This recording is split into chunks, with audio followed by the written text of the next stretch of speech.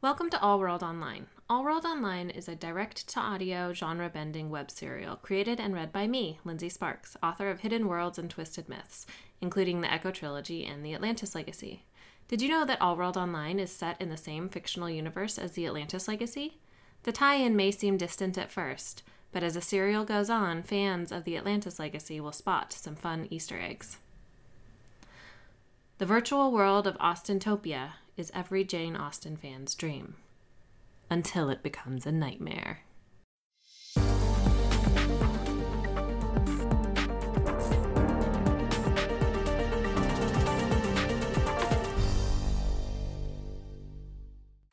Previously on All World Online, Olivia Crawford attended the orientation for new Rockville beta players and met her gaming party, which unfortunately included the jerk from the interview waiting room.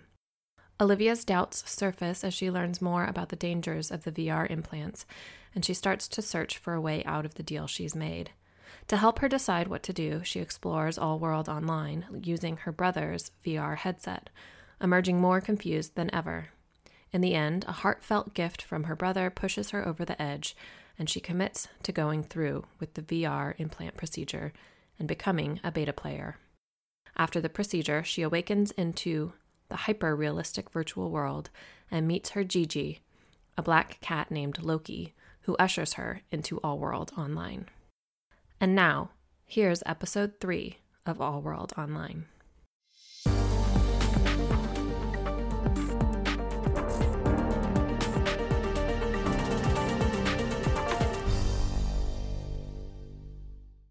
The world watches eagerly as Rockville Softworks launches the beta test for their newest game, World within All World Online. Austintopia, a long-awaited branch of the Biblioverse, will allow players to enter some of the most beloved stories of all time, those written by Jane Austen. The beta round officially launched this morning and is expected to take about a month, with Austintopia being released to the public upon the completion of the beta tests. A press release from Rockville Softworks claims that the gaming giant hopes Austintopia will draw in an audience their revolutionary virtual world has yet to reach. Only time will tell, but I can say for certain that this Jane Austen fan can't wait to dive in.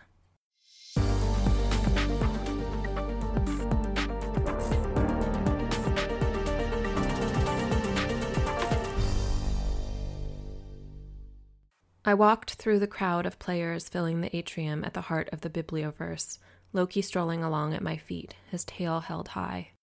The members of my gaming party were spread out around me, some ahead, some behind, all of us dressed in the street clothes we'd been wearing just moments ago in the real world. Most had dog Gigis, only Nell and I had ended up with cats, though Nell's Gigi had a snowy white coat compared to Loki's onyx fur. This was our first official day on the job, and all of our bodies were in a high-tech room together, stretched out on reclining chairs, electrodes stuck to various parts of our bodies to monitor our vitals and reactions throughout the initial round of gameplay. It seemed excessive to me, but what did I know about beta testing VR games?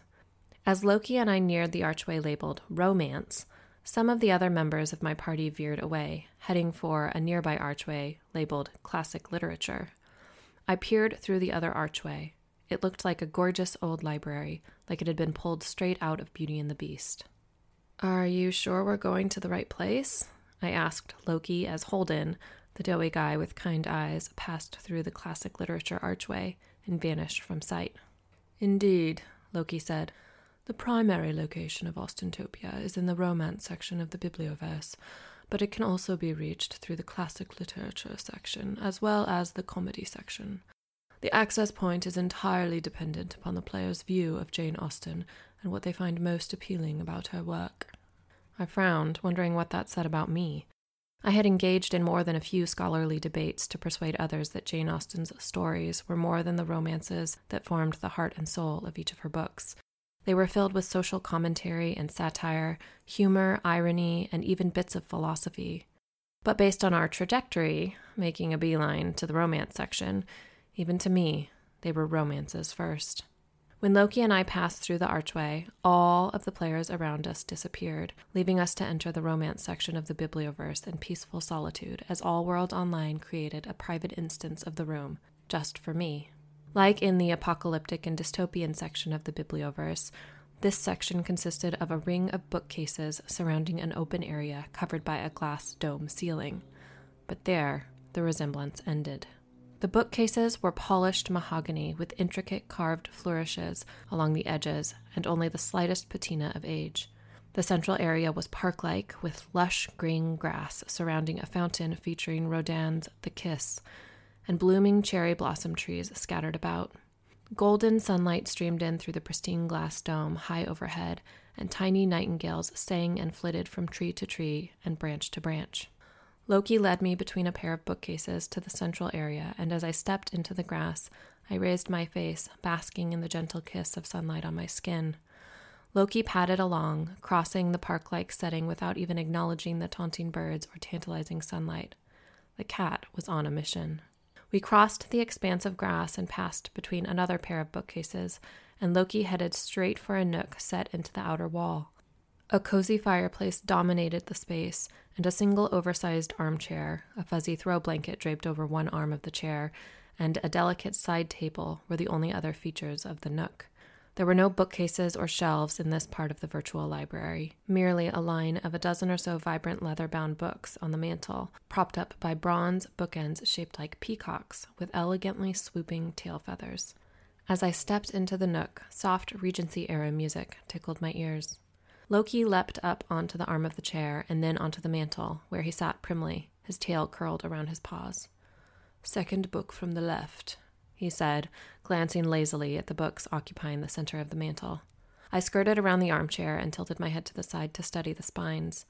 All 7 of Jane's completed works were there, along with Sanditon and The Fosters, her 2 known incomplete novels, the latter of which Austen had abandoned shortly after starting it. There was also a book titled The Jane Austen Experience. I assumed that was the open-world MMORPG game Charlie was beta testing. "How did they make games out of Sanditon and The Fosters?" I asked, skimming my fingers over the spines of the 2 unfinished books. "Sanditon is a tycoon game," Loki explained, meaning it was a business simulation game, I assumed, where players built up the resort town of Sanditon. "And The Fosters," Loki continued, "is an open-world sandbox, meaning players could pretty much go anywhere and do anything, with little or no direction." "Oh, interesting," I said, fingers now skimming the sapphire blue spine of Pride and Prejudice. The title was written in shiny gold lettering, and when I pulled the book from the mantel, my breath caught in my throat. The cover was emblazoned with gold peacock feathers that shimmered in the firelight. Gingerly, I ran my fingertips over the cover. "It's the 1894 Peacock edition," I murmured. "Your favorite, yes," Loki said, licking one of his front paws and looking bored. My brows bunched together. "How?" I shook my head. Loki sighed and replaced his paw on the mantel. "Throughout much of All World Online," he said, "especially the common areas, the base structure of the virtual world is designed by the makers and cannot be changed, but the aesthetic is tailored to the player's unique tastes as pulled from their subconscious minds." I glanced over my shoulder at the romance section at large. "So not everyone would see it like this?" I asked. "In truth," Loki said, "nobody else would see it like this, save for those you invite to your private instance or those watching your live feed. The customization is more detailed and intensive for those with the VR implants, though headset players do experience it to a lesser degree." Absently, I touched the back of my neck, feeling for the bandage covering the healing incision at the base of my skull. The bandage was there, despite this not being my real physical body, and I winced at the slight tenderness. "It's getting harder and harder to remind myself that this version of reality isn't actually real," I told Loki. Who was a cat? Who could speak? I wondered if the architects of this too-real virtual world had included that element on purpose, with the hopes that it would remind players that there was still a real world out there, where cats didn't speak and actions had real consequences. I looked at the book in my hand. In real life, this copy of Pride and Prejudice would have been worth thousands of dollars. "So is it the same as before?" I asked Loki. "Just open the book and set it on the floor and—" Loki slow blinked. "Exactly so. Well, all right, I said, and took a deep breath. Here goes nothing. I opened the book and set it on the floor, then stepped into the story. The world flashed white, and when the light faded, I found myself standing in the corner of an old-fashioned bedroom. There was a 4-poster bed near me, with white linens and a pair of simple square tables as nightstands on either side. A fireplace occupied the wall opposite the foot of the bed, flanked by a pair of doors, and a small, delicate vanity was set against the wall on this side of the bed, offset from another door. 2 large windows cut through the wall on the far side of the bed, both open and letting in sunlight and fresh air, as well as the sound of birds chirping. I stood in the corner of the room near the vanity, taking it all in. I hoped beyond hope that this was Longbourn, Elizabeth Bennet's family home. I supposed it could have been Lucas Lodge, as Charlotte Lucas was another significant character and likely playable. But to stand in Longbourn?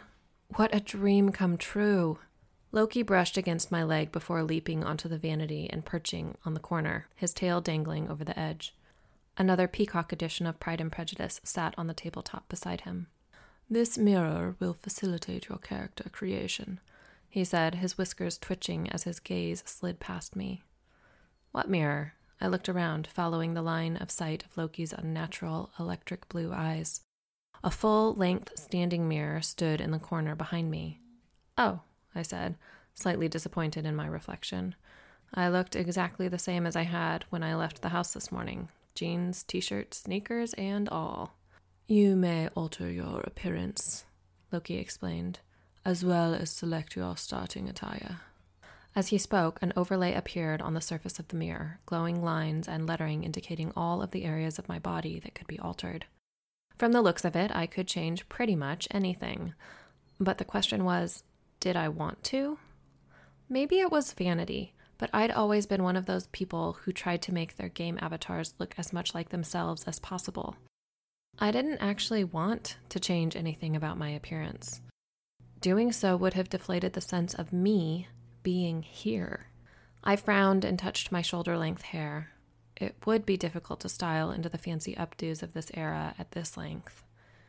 "Maybe make this longer," I said as I ran my fingers through my hair. It was a dark raven brown color with a slight wave, and as my fingers neared the ends, it lengthened right before my eyes. I grinned and murmured, "Very cool." I scanned the rest of myself and shrugged, then glanced at Loki. How do I move on to the clothing selection? Because that was what I was most excited about. "Swipe your hand up the mirror," the cat said. I did as instructed, and suddenly my reflection wore a periwinkle, long-sleeve, floor-length gown with the empire waist the Regency era was known for. The fabric appeared lightweight, like cotton or linen. A name hovered above my reflection in elegant, glowing letters.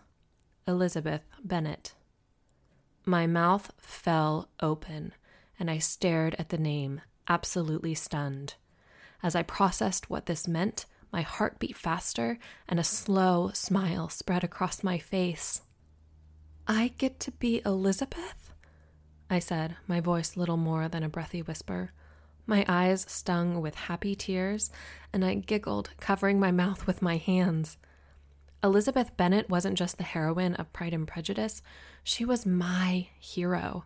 She was strong and stood her ground in a time when quite the opposite was expected of young ladies. She refused to settle, to sacrifice her happiness for the whims and desires of others, and yet she would do anything for her nearest and dearest, namely her beloved sister, Jane. She was steadfast and loyal, headstrong and stubborn. She knew her mind, but was able to change when presented with a compelling reason to do so. She was everything I wanted to be, and everything I now could be. "Apparently, the casting algorithm deemed you to be the best fit for the character of Elizabeth Bennet from those amongst your gaming party," Loki informed me. Unable to hold in my excitement, I squealed and stomped my feet in a ridiculous little happy dance. Loki stood, disturbed by my abrupt movement. "Best day ever," I said, calming myself and studying my reflection in the mirror. Loki cleared his throat and resettled on the corner of the vanity. "Is that what you would like to wear to start the game?" he asked, giving me a pointed look. I glanced down at myself, noting that I was still wearing my jeans and t-shirt, then returned to studying my reflection, dressed in a periwinkle gown. This is nice, but how do I see the other options? Because there was no way I wasn't going to browse through every single one before deciding. Swipe your hand across the mirror, right to left or left to right, Loki said. The mirror will cycle through the handful of available beginner options. More options will unlock as you progress in the game, dependent upon the development of your character attributes. I swiped left across the face of the mirror, and the periwinkle gown gave way to a white gown with a sage green roller print running in vertical stripes. I swiped again, and the dress changed to white muslin. Again, and the dress changed to a russet linen. Again, and the gown changed to white cotton printed with tiny lilac flowers. My next swipe brought me back to the periwinkle option. I think this one might actually be my favorite, I said, twisting my body from side to side and watching the skirt swish in the mirror. It's quite nice. I glanced at Loki. What do you think? Lovely, he said, though he couldn't have sounded less interested. Is that your final selection? I pursed my lips and quirked my mouth to the side, head tilting slightly as I studied my reflection. Just to be absolutely certain, I quickly swiped through the other gowns, only to return to the periwinkle cotton. Yep, I said. This is definitely my favorite. Very well, Loki intoned. Swipe up to confirm your selection. I did as instructed, and as soon as I pulled my hand from the mirror, I could feel the constriction of the short corset, like a really sturdy, really hefty bra wrapped snug around my ribs and pushing my boobs up into heaving bosom status, probably for the first time in my life. The gown itself was fairly lightweight, the thin periwinkle cotton conforming to my body from the bust up and hanging loose down to just past my ankles. For shoes, I wore flat-soled brown leather booties that laced up the front. Certainly not anything the ladies in London would be wearing, but I supposed us country folk needed sturdier footwear. Especially Elizabeth Bennet, who was known for her long walks about the countryside and to and from Meryton with her sisters. My sisters, for the time being. I ran my hands down the front of the dress, then turned to examine my new outfit from the side. It's more comfortable than I thought it would be, I murmured, grateful that full-on whalebone corsets had fallen out of style during this period. I was kind of a fan of breathing. You are, of course, welcome to remove any or all of your attire, Loki said. But be warned that doing so will impact your character development and may even alter the direction of the story as a whole. I raised my eyebrows. My character development? I asked. I thought this was a straight-up reenactment. The game can be played as such, Loki said, or the trajectory of the storyline and characters' lives may be altered by player choices. He batted at the copy of Pride and Prejudice lying on the vanity beside him, pushing it closer to the edge. I narrowed my eyes, watching the book teeter on the edge. You may see your starting character attributes in this book, Loki said, which functions as your game interface. Within, you can track your character's development and see the results of your chosen actions, as well as your accuracy score, progress meter, and real-world popularity. The book also functions as your game log and your access portal, should you need to message others outside of the game and or step out of the game entirely. With one final bat of his paw, he pushed the book off the vanity. It landed on the floor with a thump. I eyed the book pointedly, and then the cat, in turn. Just couldn't help yourself? What can I say? Loki said, looking away. I'm a cat. I snorted not so delicately and bent to pick up the book. I straightened and opened it, revealing a page with 3 large meter bars filling the top half, each looking to have been hand-drawn in black ink, and 6 smaller meter bars filling the bottom half of the page. The larger bars were labeled Progress Meter, Accuracy Meter, and Popularity Meter. The first and last were empty, while the Accuracy Meter was marked by a thick line in the middle, with the right side of the bar labeled with a plus sign, and the left side labeled with a minus sign. The smaller bars were labeled Intelligence, Reputation, Charisma, Nature, Fashionability, and Attraction. Each of these bars was also marked by a thick line in the middle, signaling that my actions and interactions in the game would influence whether those attributes increased or decreased, and would likely impact what I could do and what I could get away with in this world. I noted that there were no free attribute points to assign to influence my character's development, and said as much to Loki. "Quite so," the cat said. "Your character attributes cannot be artificially increased or decreased. Only your actions within the game can impact the development of your character." Interesting. I studied the page for a moment longer. "And why is the popularity bar grayed out?" I asked, glancing at Loki. "As this is merely a beta round," he said, "and players cannot live stream. All viewers are beta watchers, and thus not a reflection of how engaging you are in this role. As such, this feature has been temporarily deactivated." I frowned and turned to the page, finding a too modern pen tucked into a recess cut into the pages of the book near the spine. The remainder of the page was blank.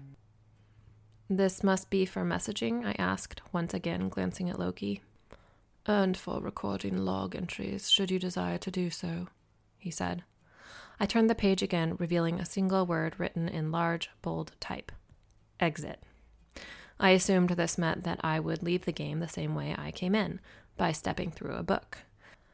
Another page turn, and I was skimming over a table of contents of what appeared to be an encyclopedia of all things Regency England and Jane Austen. I quickly flipped through the pages, then snapped the book shut and looked at Loki. "Okay," I said. "Now what?" "Now you start the game." And with that, Loki jumped off the vanity and padded toward the nearest door. I followed him, and when I opened the door, I was startled to find a fine-boned blonde woman standing in the hallway on the other side, a white cat at her feet, and one hand raised to knock on the door. I blinked, and the woman's appearance glitched, flashing to a more recognizable form with pixie features and shocking teal hair for a few seconds before returning to the pretty blonde. Nell's lips curved into a giddy grin. "I knew you would be Lizzie," she said in a rush. "I got Jane. I mean, my character is Jane, obviously." I was immediately relieved to hear her speaking with her usual American accent. Much as Marina and I might amuse ourselves by slipping into terrible British accents when we've had a bit too much wine, I wasn't excited about the prospect of having to consciously pay attention not just to what I was saying, but how I was saying it. "I was a little bummed," Nell continued on. "I mean, who wouldn't want to be Elizabeth? You're so lucky. But Jane's second best, I suppose. Besides Darcy, I mean. But I don't feel like he has all that much fun throughout the story. At least I'll get to go to London." She grinned. "Regency London. Won't that be something to see?" I nodded. "I'm sure it will." The sound of raised voices floated up from downstairs, increasing until the words became clear. "Mr. Bennet!" a woman screeched, and all I could do was grin. This was it. It was starting. "How can you abuse your own children in such a way?" Mrs. Bennet continued, her voice shriller by the second. "You take delight in vexing me. You have no compassion on my poor nerves." "You mistake me, my dear," a man said, Mr. Bennet, his voice low and filled with the rumble of age. "I have the highest respect for your nerves. They are my old friends. I have heard you mention them with consideration these 20 years, at least." "Ah!" Mrs. Bennet shrieked. "You do not know what I suffer." Nell reached for my hand and gave it a squeeze. My eyes met hers, my grin matching hers, and she pulled me out into the hallway. Together, we hurried downstairs to start the game.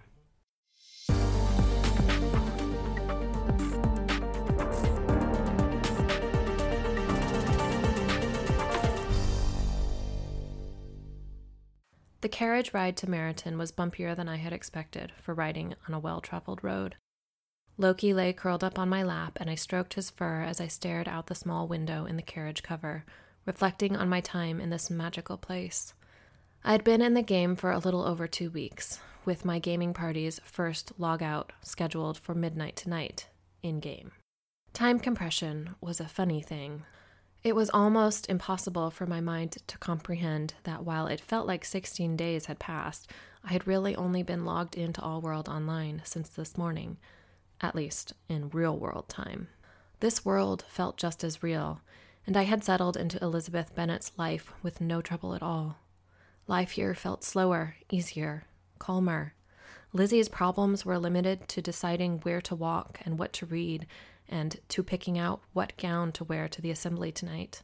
I had no problem sticking to the script during the relatively rare from the page scenes and improvising in true Elizabeth Bennet fashion the rest of the time.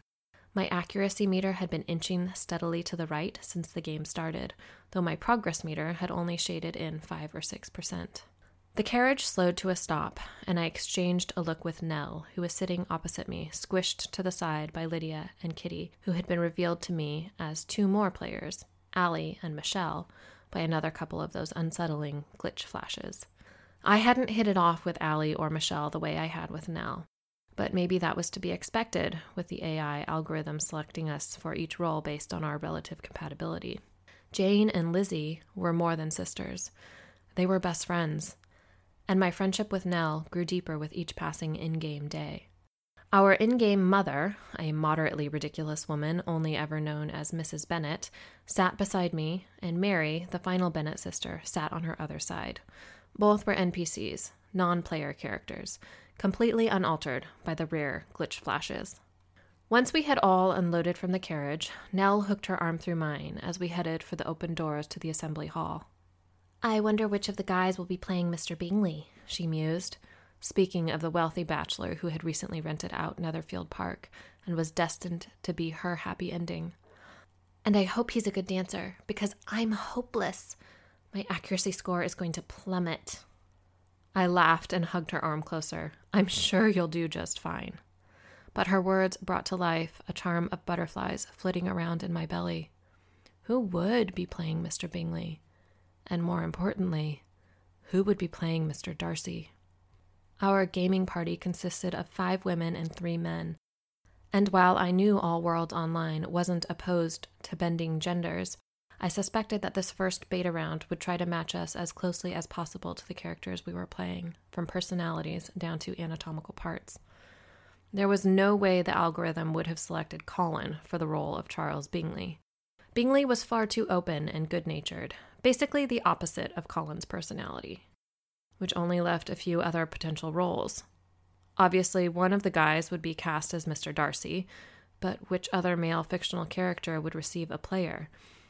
I could only think of 2 possibilities, Mr. Collins and Mr. Wickham.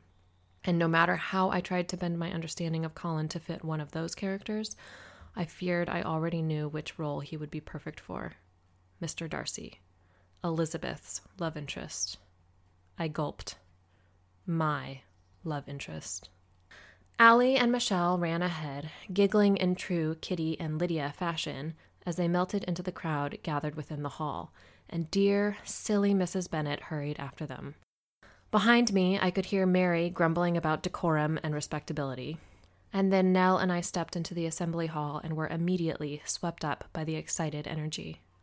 I heard Mr. Bingley's name uttered over and over as the ladies and gentlemen gossiped about the large party of fine people he was supposed to be bringing with him to the assembly tonight.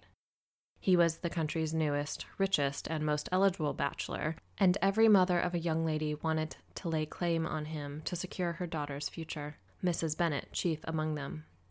I felt a little bad for the guy, the way everyone talked about him like he was a prize stag, and we were all the hunters. A plain but graceful woman approached, and another glitch flash revealed her to be not just another NPC. This was a player, Grace, as Charlotte Lucas from the looks of it. Grace was, in reality, strikingly beautiful, but she had downplayed her looks to better fit the role of Elizabeth's sensible, but plain, dear friend. I had yet to meet her in-game and figured the 2 initial weeks that had already passed must have been for players to grow acclimated to the game environment, and now the real fun was to begin.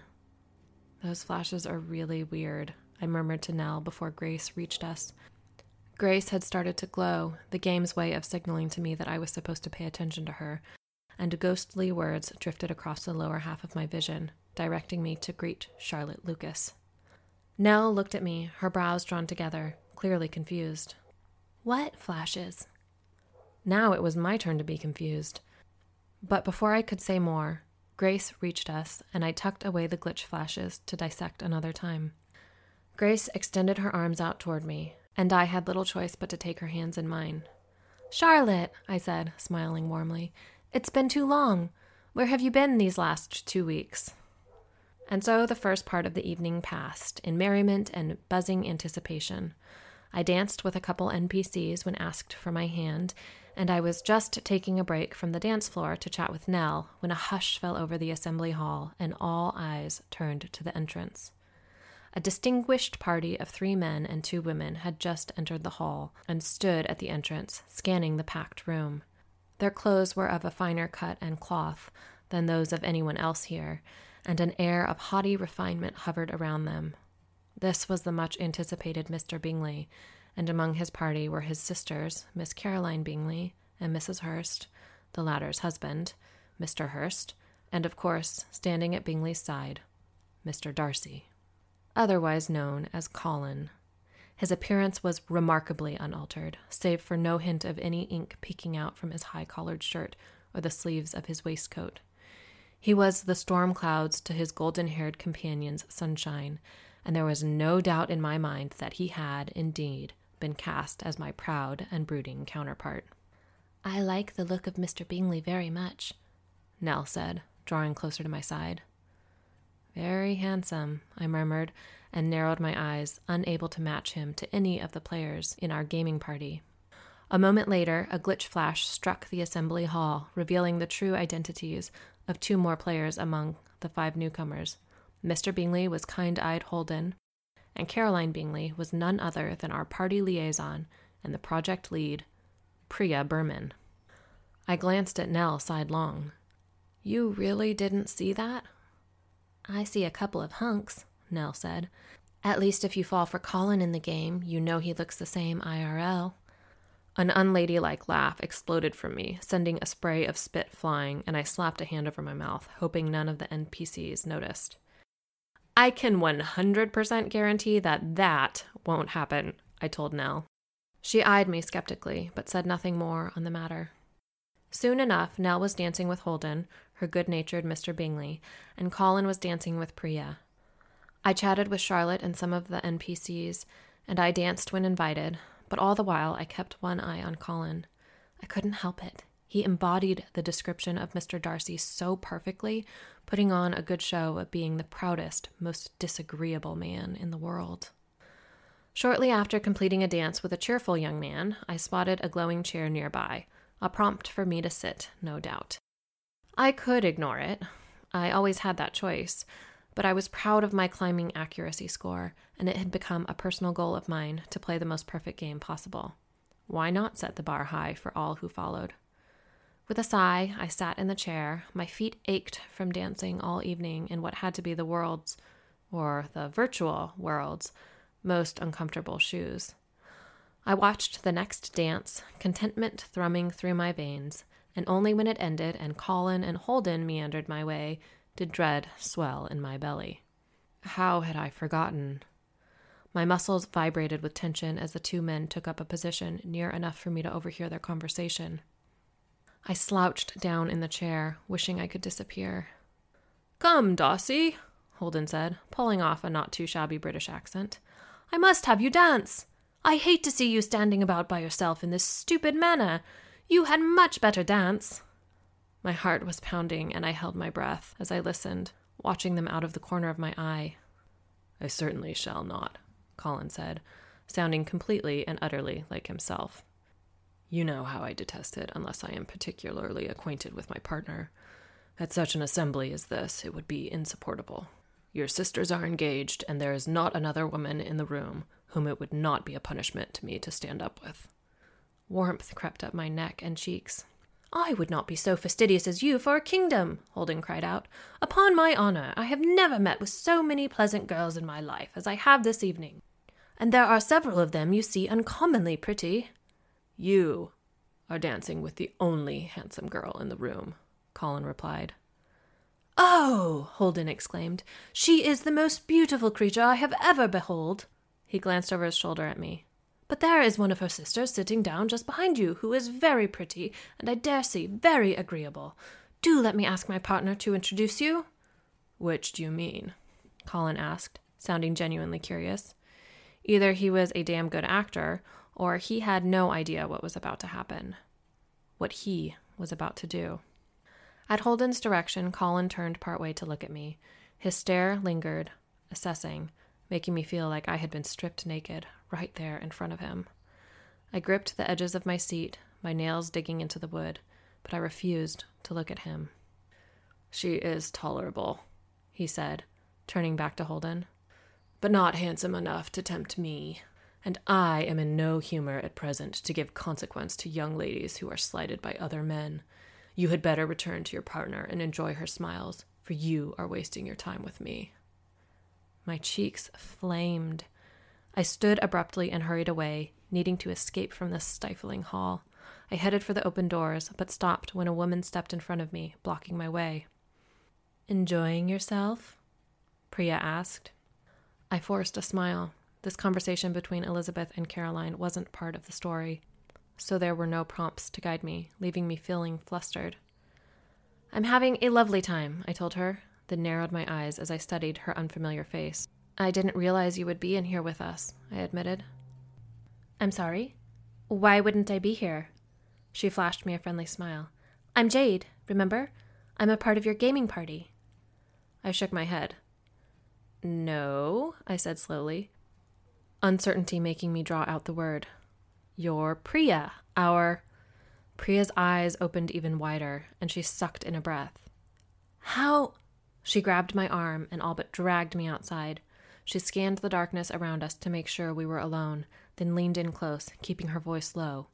"How do you know who I really am?" I blinked, taken aback by her reaction. Why was she trying to hide the fact that she was here? "I saw you," I told her. "I mean, the real you, during one of those weird, glitchy reveal flashes." Priya shook her head. "What reveal flashes?" I pulled back a little. "You know," I started, "the way the player's real identity overlays their character when we're first introduced." As her eyes narrowed, I pulled back further. "Or is that not a thing?" Priya pursed her lips, inhaling and exhaling through her nose. "No, it most certainly is not a thing." She cocked her head to the side, studying my face, then frowned. "But some players' brains are naturally less susceptible to deception. Some can even accidentally rewrite the code, sort of like Neo in The Matrix, minus the Messiah complex. The algorithm usually weeds out such people from our beta teams. It's highly unusual that you made it through." A moment later, she added, "Though people like you do tend to make excellent game wardens." I sucked in a breath to ask her what a game warden was, but before I could, another glitch flash struck, and Priya's appearance wavered. "It just happened again, didn't it?" she said, her keen-eyed stare locked on me. I hesitated only for a moment before nodding. It took me a few seconds, but I finally worked up the courage to ask, "Is this going to be a problem?" "Maybe," Priya said, staring off into the darkness. "Especially now that you're aware of it. It's probably going to start happening more frequently, and you may even be able to control it." She blew out a breath. "What a cluster." A weak smile curved my lips. "Sorry?" Priya dismissed the apology with a wave of her hand. "What's done is done." Her stare fixed on me. "If you can, keep track of when and how often it happens. If it starts happening with more than just other players, or if the world around you starts to unravel, let me know. We may need to pull you from the test." "Oh," I said, sadness seeping into my virtual body. Maybe I hadn't been all that gung-ho about becoming a beta player, but now that I was here, I didn't want to give it up. "And please don't reveal who I am to anyone," she added. "So far as the others know, I am Jade." "You're not supposed to be here, are you?" I said, studying her face in the darkness. She shook her head. "So why are you here?" I asked. Priya shrugged one shoulder. "Call it a hunch."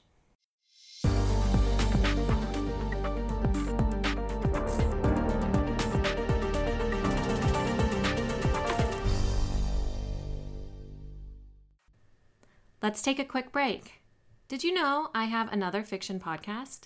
If you enjoy listening to me read my stories, you should check out Read by the Author, the podcast where I'm reading my way through my entire catalog of books. Every week, I read a few more chapters of one of my books. I started with the Echo Trilogy. The past clashes with the present in this paranormal saga of ancient prophecies and warring gods. If you like Egyptian mythology, steamy romance, time-bending mysteries, and complex characters, then you'll love this sprawling time travel adventure. If you're interested in more stories written and read by me, Lindsay Sparks, search for Read by the Author on your favorite podcast provider, or click the link in the show notes. And now, back to the story.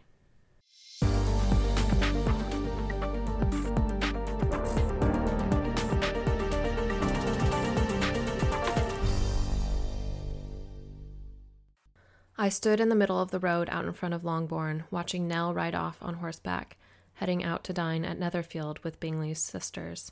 Loki sat at my feet, a silent observer. Dark clouds stewed in the sky, blotting out the sun. I was not looking forward to the evening without Nell. It would be the first time I would be without her in the game, and I felt like a kid learning to ride a bike without training wheels. I trudged back to the house, Loki following close behind me, already planning to call it an early night and head up to my room right after dinner. Lydia, Kitty, and Mrs. Bennet were amusing enough on the page, but in real life, they were downright annoying.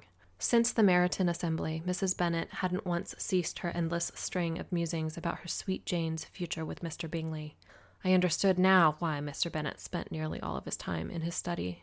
That being said, I did feel bad for the woman. Her obsession with marrying her daughters off, and marrying them off well, was understandable. Thanks to some messy and misogynistic old laws, the family estate of Longbourn was entailed to a distant male cousin, which meant her daughters would be left with little once Mr. Bennet was gone. They could be turned out of house and home, and then their chances of marrying well, or at all, would decrease dramatically. Mrs. Bennet was afraid for her daughters. Terrified, really, and I could hardly blame her for her diligence, especially not when her husband did little more than sit back and make sarcastic comments about the situation. But really, despite the crummy circumstances, she didn't need to be so vocal about her singular pursuit. Another glitch flash struck during dinner, and much to my surprise, it wasn't just Lydia and Kitty who changed. For the first time ever, an NPC's appearance changed too. Where serious and sullen Mary had been, sat an older woman wearing a dark, skin-tight bodysuit with glowing channels of neon light running along the arms and bodice. Her auburn hair was twisted up in a tight bun.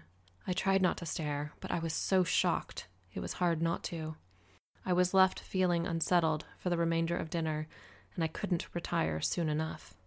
As soon as I was alone in the bedroom I shared with Nell, I quickly noted the glitch flash in my game log, and then readied for bed. I had a big day tomorrow, joining Nell at Netherfield, and I was more eager than ever to be reunited with Nell, and to relay the latest glitch flash to Priya. I laid down and closed my eyes, willing sleep to come and sweep me away. Sleep was funny in AO, and necessary each game night, even with the time compression making it so not even an hour of real-world time had passed. To my mind, it was as though a true day had passed, and my brain, my body, needed rest. But tonight, sleep was fitful, and I was plagued by dreams dredged up by my subconscious. Dreams of glitch flashes and virtual body snatchers, dreams of being kicked out of the game, and dreams of Colin. I had seen Colin a handful of times since the Meryton Assembly, but always in large groups, and found it easy to avoid him.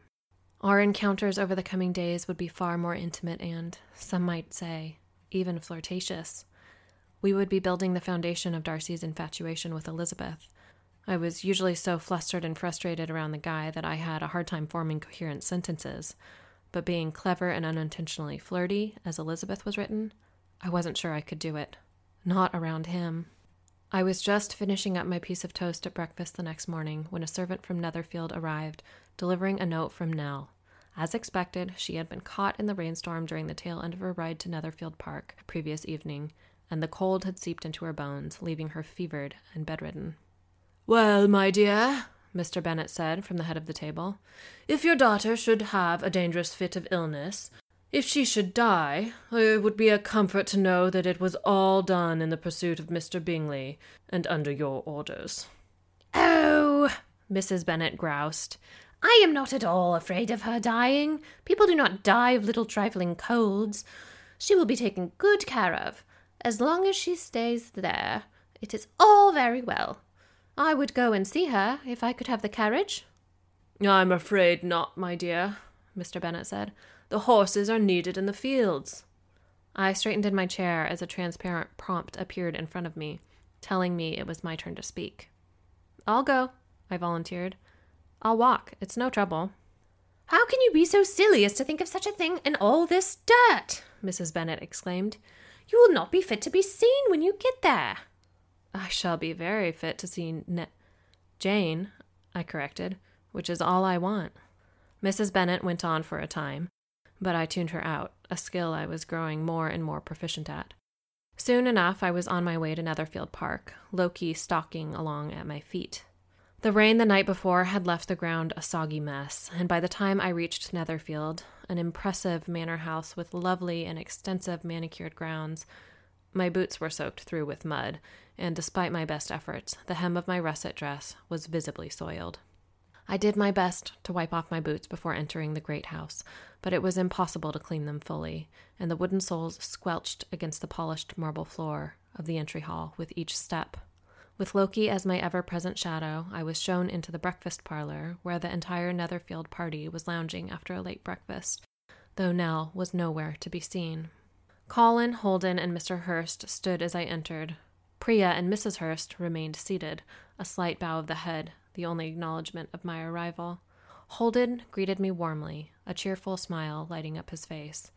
Colin simply stood there and stared, and Mr. Hurst flopped back into his seat to continue sipping his tea. Once again, I wondered how familiar Colin was with the story, and if he had known this time together was coming. Truth be told, he looked slightly stunned to see me.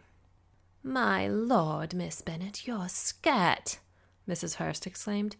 "Did you walk here? In the mud?" She made a show of stifling a laugh and exchanged a look with Priya, who rolled her eyes. Apparently, the game designer wasn't too worried about her accuracy score. "I did," I said, following the floating prompt, and forced a smile, my cheeks heating at Mrs. Hurst's mocking scrutiny. "May I see my sister?" Priya popped up from her chair. "Yes, of course," she said in a rush. "I'll take you to her. I was just about to head up there to check on her myself." Priya made her way around the table with quick footsteps and, when she reached me, hooked her arm through mine. "Have you experienced any more of those flashes?" she asked as soon as we were out of the room, her voice lowered to little more than a whisper.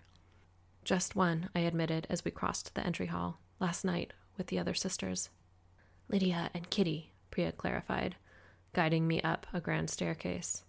I was quiet for a moment and met Priya's expectant stare. "And Mary," I finally added. Priya stopped halfway up the staircase and faced me. "Are you certain it affected the NPC?" I chewed on the inside of my cheek and nodded. "What did you see?" Priya asked. I pursed my lips, my brows drawing together as I recalled Mary's strange altar appearance. "The woman I saw, she was older than Mary, in her 30s, and wore a black bodysuit lit up by neon piping," I said. "Oh, and she had auburn hair twisted up into a tight bun." I touched the crown of my head, signaling the bun's placement. Priya narrowed her eyes thoughtfully. She wondered aloud. "I wonder if we have a stowaway, a curious hacker, or a corporate spy? That might explain—" She shook her head. "Never mind," she said sharply, her gaze sliding off me. "Come on, let's get you up to Nell so I can log out and speak with the architect." I wondered who she meant by the architect and wanted to ask, but before I could, she was practically dragging me the rest of the way up the stairs. She unceremoniously dropped me off in the guest room where Nell was propped up in bed. "I'll be back by dinner," Priya promised, then lowered her voice to a faint whisper so Nell wouldn't overhear. "We can't afford to have anyone else figuring out who I really am." She glanced over her shoulder. "Prepare yourself, Olivia. We might have to replace you. I'm sorry, but sometimes these things happen. I should have a definite answer when I return." She turned and strode away, vanishing between one step and the next, leaving me staring at the place where she had been only a moment ago. "Everything okay?" Nell asked from the bed. I laughed and shook my head, then shut the door and made my way over to her. I sat on the edge of the mattress, sinking into the lush bedding, my shoulders slumping. I honestly have no idea.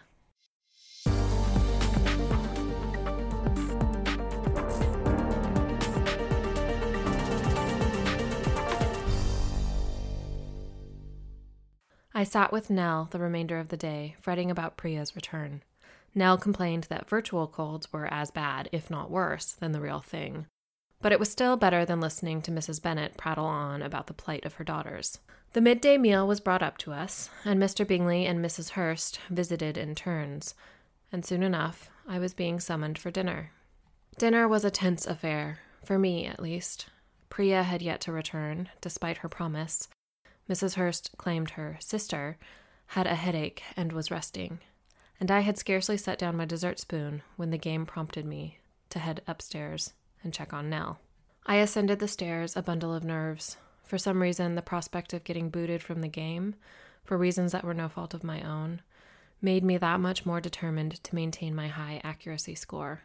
Maybe if I did a good enough job, they would overlook the weird way my brain was interacting with the virtual world. For someone who hadn't really wanted to be here in the first place, I really didn't want to leave. "What's wrong, Olivia?"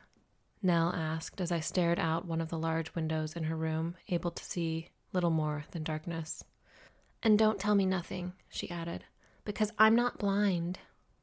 I sighed and turned toward her, wishing I could tell Nell about the glitch flashes and the situation with Priya and my fears about getting kicked out.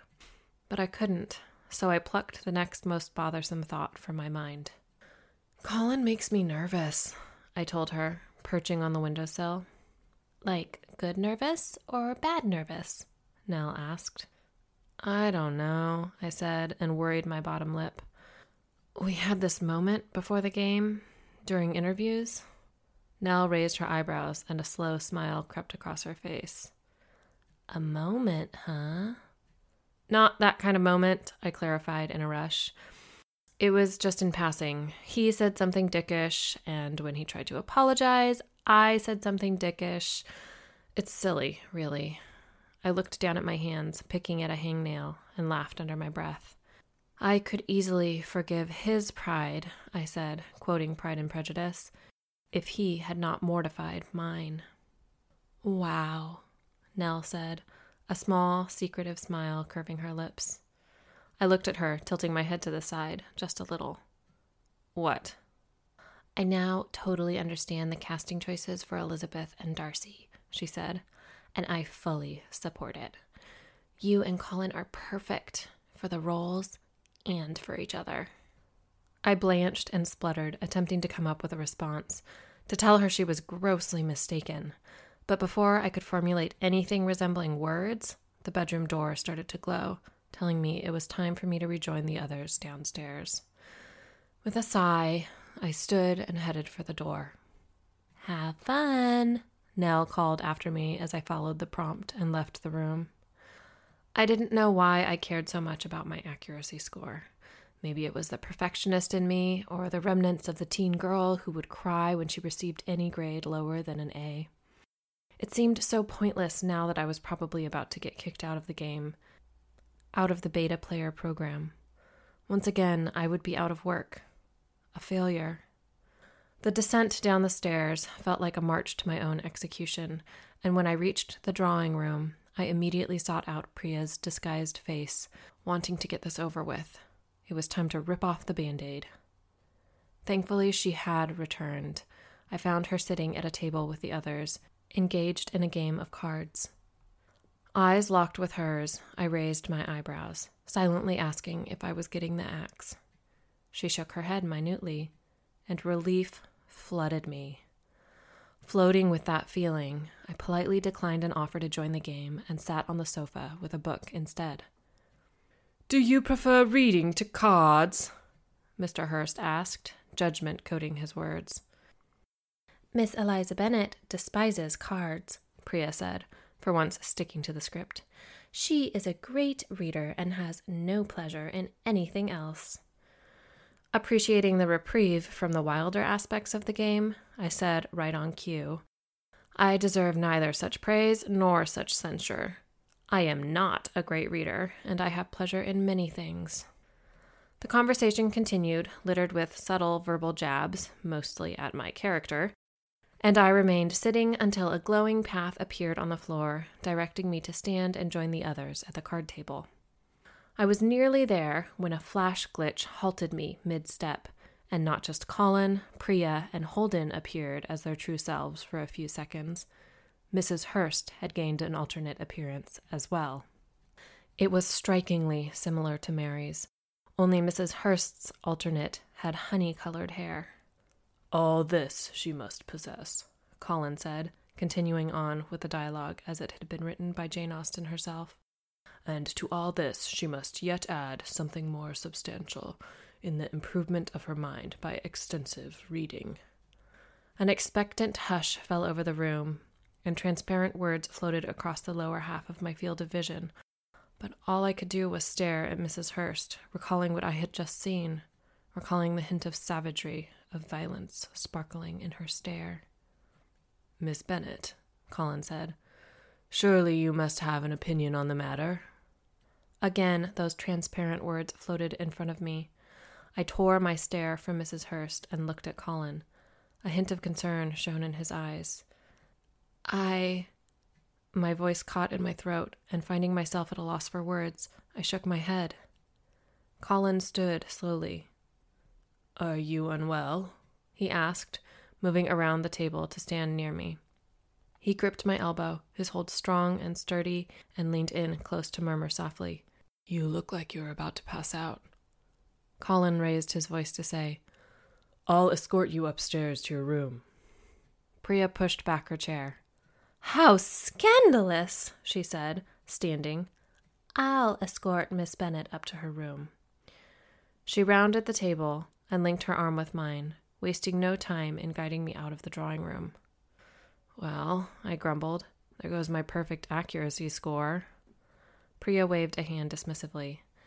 It's good to test the system out, she said, to see what variations it will develop in the story. I frowned. But I figured I was brought on as a beta player to play a perfect game, I said, voicing something I hadn't fully realized myself until this very moment. I mean, why else would you guys care if I had any knowledge of Jane Austen at all? Priya eyed me as we ascended the stairs. We wouldn't care, she said. Who told you we would? I licked my lips, suddenly unsure of pretty much everything. Will, I told her. William St. George. Priya narrowed her eyes. Well, I don't know why Will was feeding you that line, but he's full of it. She snorted derisively, probably just trying to get into your pants. I didn't say that I doubted a guy like him needed to pull tricks like this to get into almost anyone's pants. Tell me exactly how you ended up here, Priya ordered.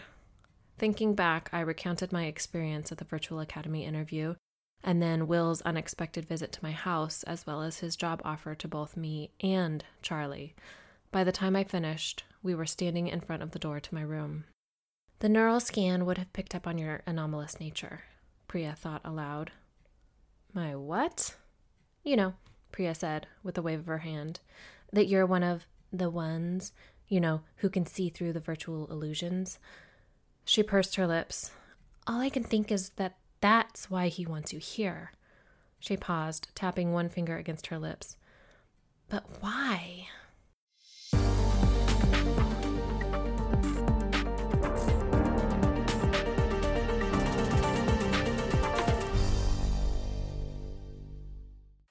I wandered around the Netherfield grounds, the sun shining through a break in the clouds, and Loki stalking the critters rustling the shrubbery. I rounded a slightly overgrown hedge and nearly ran into Colin. Oh! I exclaimed, stumbling back a couple steps and clapping a hand over my racing heart. I didn't see you there. Colin bowed. Miss Bennet? I lowered my hand, suppressing a quiet smile. I don't think side conversations between players impact our accuracy scores.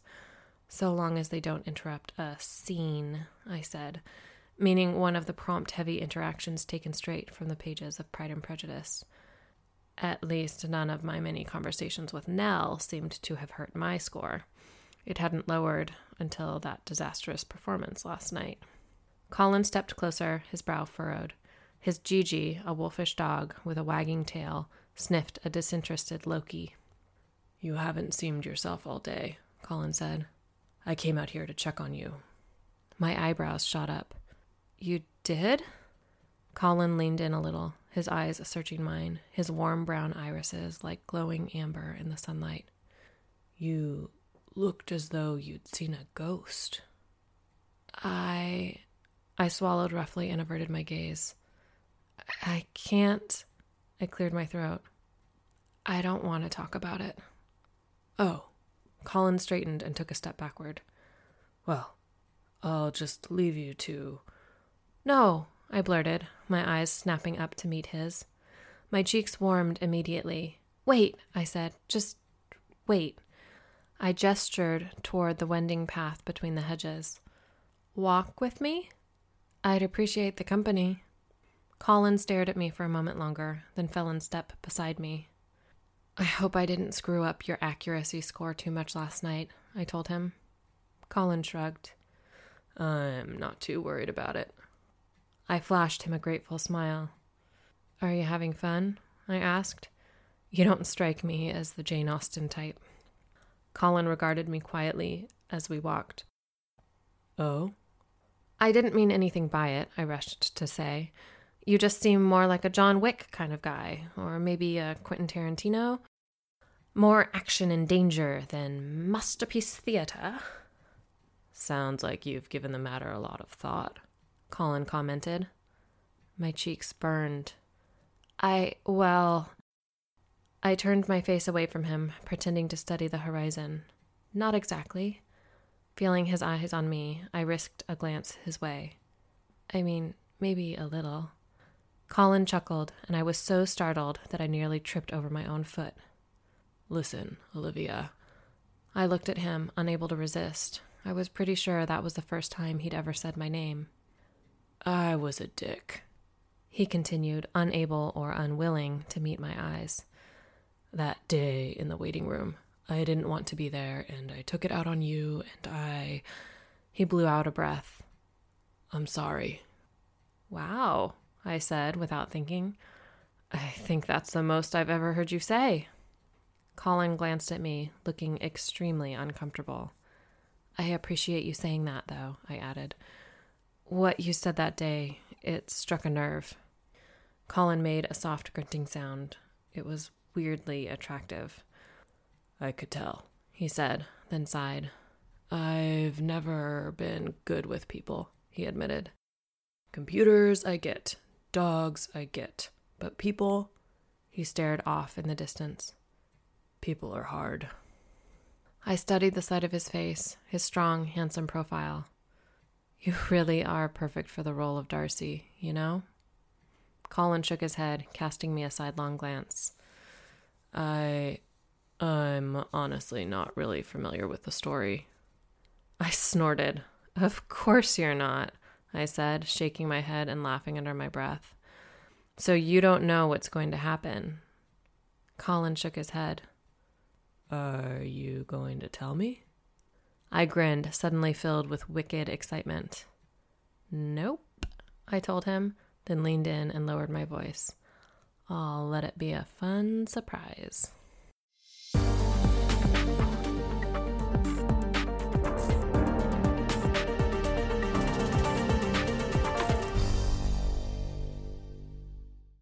The remainder of the extended stay at Netherfield was easy. No more glitch flashes, no more anxiety about being booted from the game, and no more tension around Colin. At least, not the bad kind of tension. A new tension was simmering, though. A slow burn building with each interaction. It hung in the air around us, drawing the attention of other players our way. And it made the game a whole hell of a lot more fun. I had logged out all of 3 times and passed 3 real-world nights in a Rockville bunk room, but nearly 2 months had passed in-game. I felt like I had bought extra time, like my life expectancy had just increased tenfold. How much more would I be able to experience through All World Online than I would have been able to experience out in the real world? And because I felt like I spent so much more time in the virtual world than in the real world, reality was starting to feel like a dream. It was mid-November in-game as I walked with Nell and the other Bennett sisters to Meriton. Mr. Collins, our ridiculous and annoying distant cousin, the very same one who was to inherit Longbourn, in tow. We had just entered the town when Lydia spotted an officer she'd been stalking, Mr. Denny, and plotted to ensure our path intersected with his. Mr. Denny and his companion, a handsome young man I took to be none other than the infamous George Wickham, had little choice but to acknowledge the gaggle of young women heading straight for them. The officer and the rogue, masquerading as a gentleman, bowed. We curtsied, and Lydia fawned. Mr. Collins droned on about the merits of military training and civil duty, going so far as to liken himself to a soldier of the Lord. Some things truly were more entertaining and less tiresome when doled out in small doses on the page. I wasn't sure who was worse, Mrs. Bennet or Mr. Collins. A glitch flash caught me by surprise, and once again I was struck dumb by what I saw. Wickham was a player, as I had suspected, but not the one I had been expecting. There was one male player from my gaming party whose path I had yet to cross in the game, a friendly Middle Eastern fellow named Ben, but it wasn't his smiling bronze face I saw during the revealing flash. It was the Ken doll golden boy, William St. George.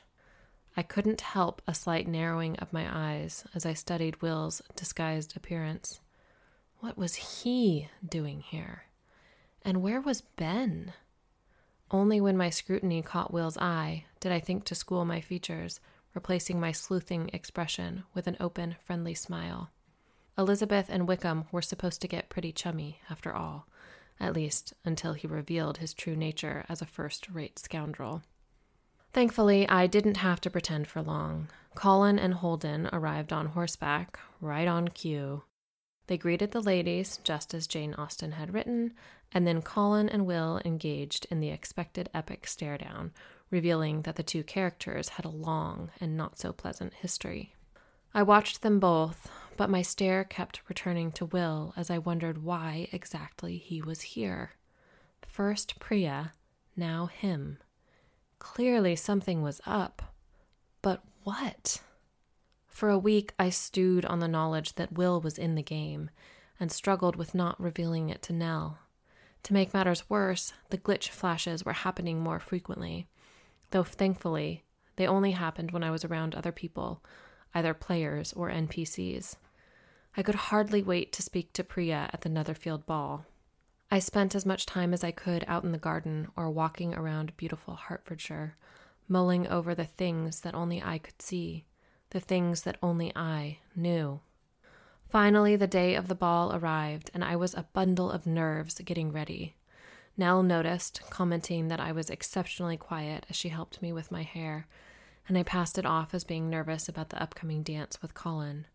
Tonight was Elizabeth's and Darcy's tension-filled dance, and I wasn't lying when I told Nell I was nervous.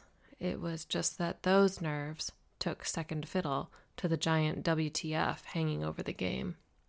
As soon as I stepped through the front door at Netherfield Park, I immediately started searching the packed crowd for Priya, under the guise of looking for Wickham, as the game prompted me to do. I sent off Loki to search the upper floors, where my snooping wouldn't be so welcome. I searched the entire first floor, but didn't see Priya anywhere. I even used dancing as an opportunity to gain a different view of the ballroom, but still nothing. At the end of a dance with an officer, I spotted Grace standing off to the side of the dance floor with a few NPC women and headed her way. I reached out my hands in greeting as I approached. "Have you seen Jade?" I asked her, using Priya's fake name, as I leaned in, my voice raised to be heard over the din of the crowd. Grace shook her head. "Has she missed a prompt?" Yeah, I said, taking the offered explanation and running with it. I was supposed to talk to her between the last 2 dances, but I can't find her. Not true, but most people weren't as intimately familiar with the minutiae of Pride and Prejudice as I was. Again, Grace shook her head. "I'm sorry," she said. "I haven't seen her all night." Out of the corner of my eye, I spotted Colin approaching. He was taller than almost everyone else in the room, making him stand out. He stopped nearby and bowed. Grace and I curtsied. "Miss Bennet," he said, clearly driven by a prompt, "might I have the pleasure of your hand for the next dance?" My heartbeat quickened as I stared into his eyes. I had been so distracted by my search for Priya that I'd forgotten this was coming. I cleared my throat. "Yes, of course." "I look forward to it," Colin said, then bowed again and, without another word, turned and strode away. I stared after him for a moment before making some lame excuse to Grace and resuming my search for Priya. It felt like no time had passed before a glowing pathway was directing me back toward the dance floor to meet with Colin. Once the dance started, I did my best to follow the prompts and say what needed to be said. This was a notorious banter scene between Elizabeth and Darcy, after all, and it was killing me that I couldn't simply sink in and enjoy it, but I was growing increasingly concerned for Priya. She had been so adamant about hiding her true identity that I couldn't imagine what possibly could have made her duck out during such a significant scene. "You seem distracted," Colin said, breaking character as we stepped around each other, following the moves of the dance. "What's wrong?" "I haven't seen Caroline all evening," I told him. "Jade, I mean," using her fake real name. We parted, interweaving with another couple, then came back together. "When did you last see her?" I asked him. Colin frowned. "I'm not sure," he said. "At breakfast, I think." Suddenly, Colin froze. Not just Colin, the whole room.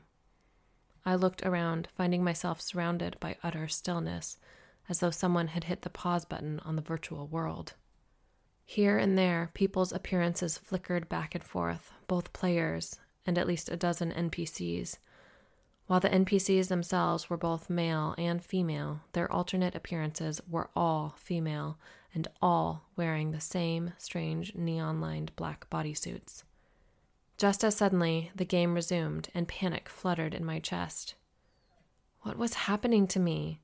To the game? I couldn't make sense of it. Colin grabbed my arms, ignoring the prompts as the dance continued around us. "Olivia, what is it?" His concern was palpable. I swallowed roughly, then shook my head. "I can't tell you, but I need to find Jade," I told him, imploring him with my eyes. "Will you help me?" "Of course," he said, without a hint of hesitation. Together, we moved about the first floor of the manor house, stopping to talk with any and all players or significant NPCs who crossed our path. Reactions to our inquiries ranged from mild confusion to flat-out no's. "Ah," I said, spotting Mrs. Hurst in the drawing room. I pointed in her direction. "There's Mrs. Hurst. I bet she'll know where her sister is." Colin led the way, his hand finding mine as he made a path through the tight-packed, milling bodies. "Mrs. Hurst," I said as we drew near. She looked at us, her gaze assessing as she took in first me, then Colin, and then our joined hands.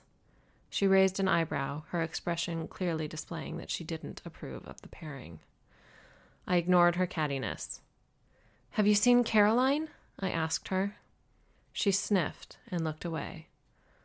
"Apologies," she said, "but I am not acquainted with any Caroline present tonight." "Your sister," I clarified. "Where is your sister?"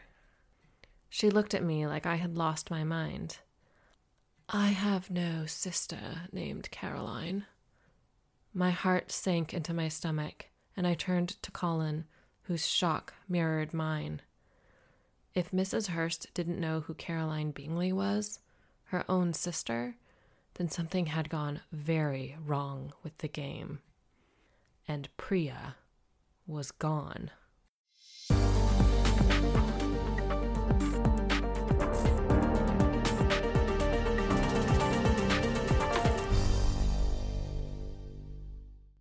this just in.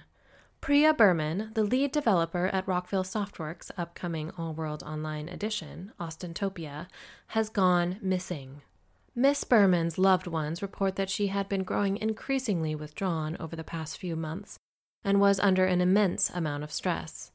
Police have yet to release a statement, but Miss Berman's friends and family have been very vocal in crying foul play.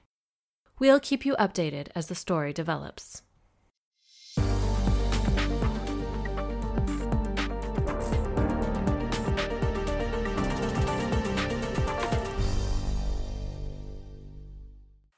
Thanks for listening. You've reached the end of this episode of All World Online. Be sure to subscribe to my newsletter or to join my Facebook reader group, Lindsay's Lovely Readers, to ensure you receive updates about the next season. I'll put links to both in the show notes. If you're enjoying this serial, please consider leaving a review on iTunes or wherever you listen. Did you know All World Online has a sister series? It does! The Atlantis Legacy is out in audiobook as well as ebook and paperback through all major and most minor online book retailers. Some secrets are buried for a reason. She's about to uncover the deadliest secret of all. Anxious and reclusive, Cora Blackthorne uses online gaming as her sole tether to the outside world. Due to a condition that makes human touch crippling, she lives her life confined to a small island in the Puget Sound, never accompanying her mother on her tomb-raiding adventures. But when her mom sends home a cryptic SOS in the form of a mysterious package, Cora discovers the shocking truth behind her extraordinary affliction. Her condition isn't an illness. It's a gift, not of this world. Armed with a powerful alien amulet and her mother's journal, Cora heads to Rome on a desperate rescue mission. But on the way, she discovers that a secret society is hot on her trail, and she has no chance of outrunning them. Her only chance is to confront them head-on.